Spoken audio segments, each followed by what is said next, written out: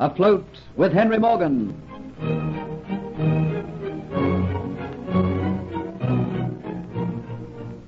Dolores Pizarro persuades her father, Don Pietro, governor of Cuba, to allow her to go to Jamaica, masquerading as Antoinette de Lacy, kinswoman of the governor of Jamaica, Sir Thomas Montford.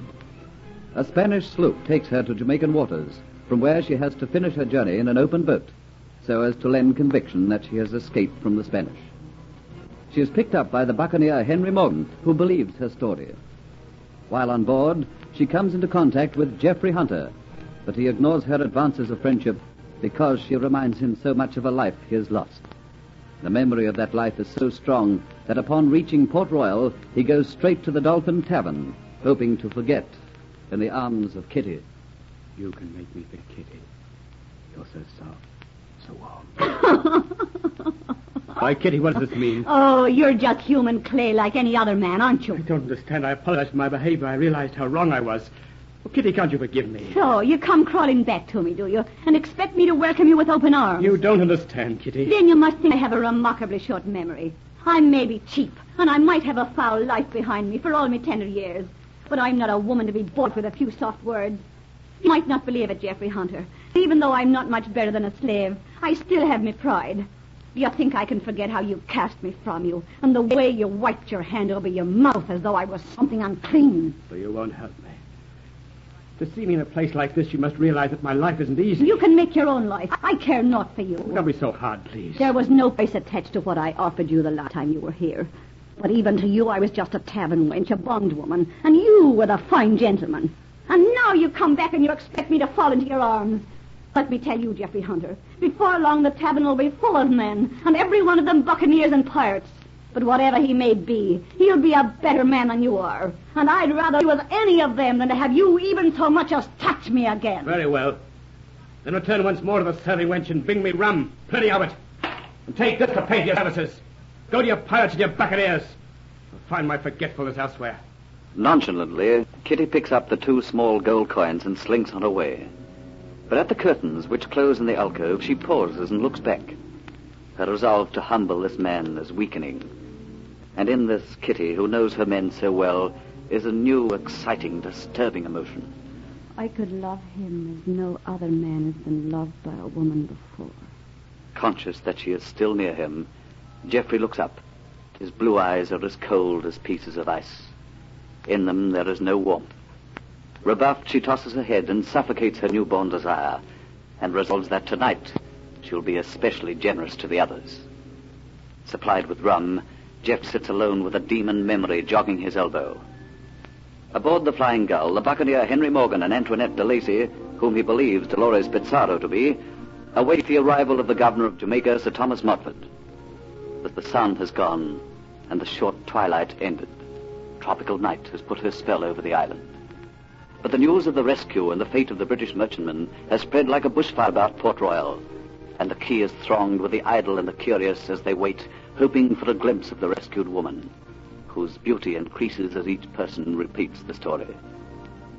Suddenly above the crowd is the sharp tattoo of horses' hooves. Twin oil lamps from each side of an elegant carriage cut just a faint light over 4 perfectly matched white horses. A huge Nubian slave in red livery sits high on the box, holding in his strong hands thin leather reins, while on the platform at the rear stand 2 black slaves who could be twins, arms folded, white gloves upon their hands, their bodies encased in creaseless livery. So dense a crowd that this handsome turnout is forced to stop. A window of the carriage is lowered, and the head of His Excellency peers out impatiently. Emmanuel, what's wrong? Peter, get down from behind and clear a path. Smartly, Peter gets down and walks through this airy scene of flaming torches, babbling people, and elegant carriages to the horses' heads. Clear away for the governor. Clear away, clear away. Wielding a stout cane before him, a passage is cleared, and the horses pick their way to the quayside up to the very hull of the Flying Gull. With the dignity befitting his office, Sir Thomas goes aboard, and is presented by Morgan, to whom he believes is his kinswoman, Antoinette de Lacy. He listens to Morgan's account of his short journey, hears from Dolores her story. Pleasantries are exchanged, and he and Dolores prepare to leave. Well, Morgan, you have carried out my first command with credit. I only half fulfilled my mission, Sir Thomas. I was not in time to save the Elizabeth Ann from her fate. But you brought my kinswoman Antoinette safely to Port Royal. Am I right, Antoinette? Oh, yes, Sir Thomas. Sir Thomas? Oh, stuff and nonsense. You're my kinswoman. You have to be my hostess here in Port Royal. Call me Uncle. I hope, Uncle, that you are going to reward Captain Morgan for so gallantly rescuing me from a watery grave. Perhaps you might ask him to dine with us very soon. Why, that's rich child. Morgan spends much of his time with me in Port Royal, so it's quite right and proper that he should, eh, Morgan? I'm always pleased to be your guest, Sir Thomas. Perhaps when you come, you would like to bring a guest with you. I thought perhaps the man who so gallantly picked me up from my small boat and carried me safely on board. I would like to reward him and give him my thanks also. Would you bring him to dinner one night? Geoffrey Hunter? I don't know. Oh, Antoinette, my child, it's one thing ask Morgan to dine. After all, he's a vice admiral. I mean to say, dash it, after all, they're buccaneers, aren't they, Morgan? Have no fear, Sir Thomas. Geoffrey Hunter isn't like the other members of my crew. I'll be quite safe in bringing him to your home. He has been, and perhaps he still is, a gentleman. I could give my word for it. Oh, if that's the case, bring him by all means. But if he will accept your invitation is another matter. Oh, I would still like him to come, Captain Morgan. Well, Antoinette, now it is time we left. We must go home. There's much you and I have to talk over. No doubt there are lots of things you have to tell me. So I bid you good night, Morgan, and thank you very much for all you've done. With the respect due to a kinswoman of Sir Thomas Montfort, Buccaneer Morgan gallantly kisses Dolores' hand in farewell. Her eyes, amused, look down upon his bewigged head. A faint smile lurks from the corners of her mouth. Morgan watches Sir Thomas Montfort and Dolores leave his ship, enter the carriage, and drive off. As it disappears into darkness, he returns to his quarters and is about to enter when a figure emerges from the darkness. You're sick to avoid me all the time, Captain Morgan. Who gave you permission to come to this part of the ship? Oh, why shouldn't I? It was my right to go to any part at any time. I was your trusted servant. You dismissed me for no reason, nothing. When I want to speak to you, I'll call you. You gotta tell me why. Come inside. I'll tell you why. Oh. What have I done? This other man, this Hunter man, you've given him the trust you once gave me. I like him. He saved my life. And he has no desire to have for himself the Aztec necklace. Oh, you think I want that bit of rubbish? You'd like to have it. But it's Kitty the Buccaneer's who desires it most. And I know that you, Diaz, are only too eager to please Kitty. Oh, you're unjust. You took the necklace from me. It is yours. Because I admired it is not any reason for you to cast me aside and put your trust in a stranger you know nothing of. You trust him too much. Someday you'll be sorry. You'd better return to the crew's quarters where you belong, Diaz. And thank your stars for one thing. That the two assassins you set upon me died before they could tell me their story. Now get out.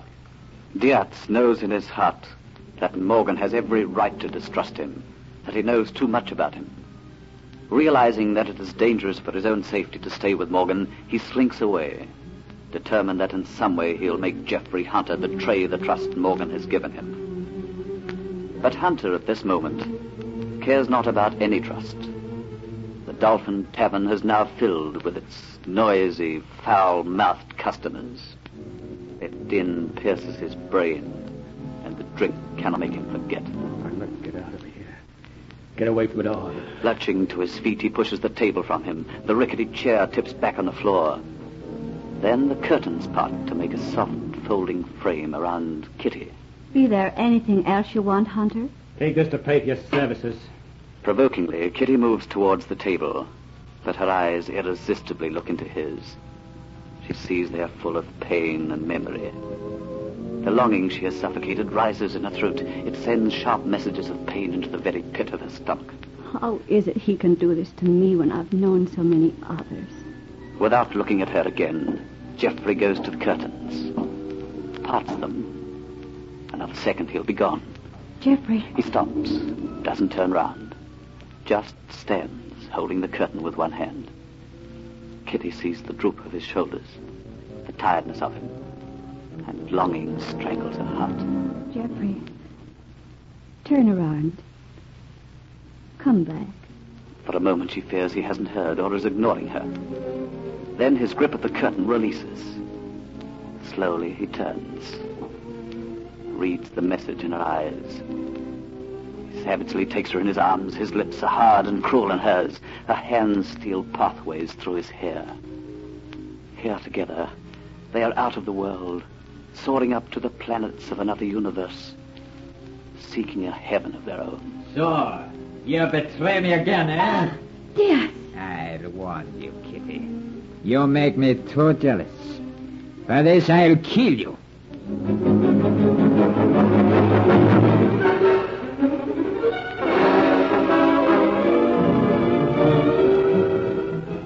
Dietz, the jealous lover, has found Kitty in Geoffrey Hunter's arms. Listen to the next episode of Afloat with Henry Morgan.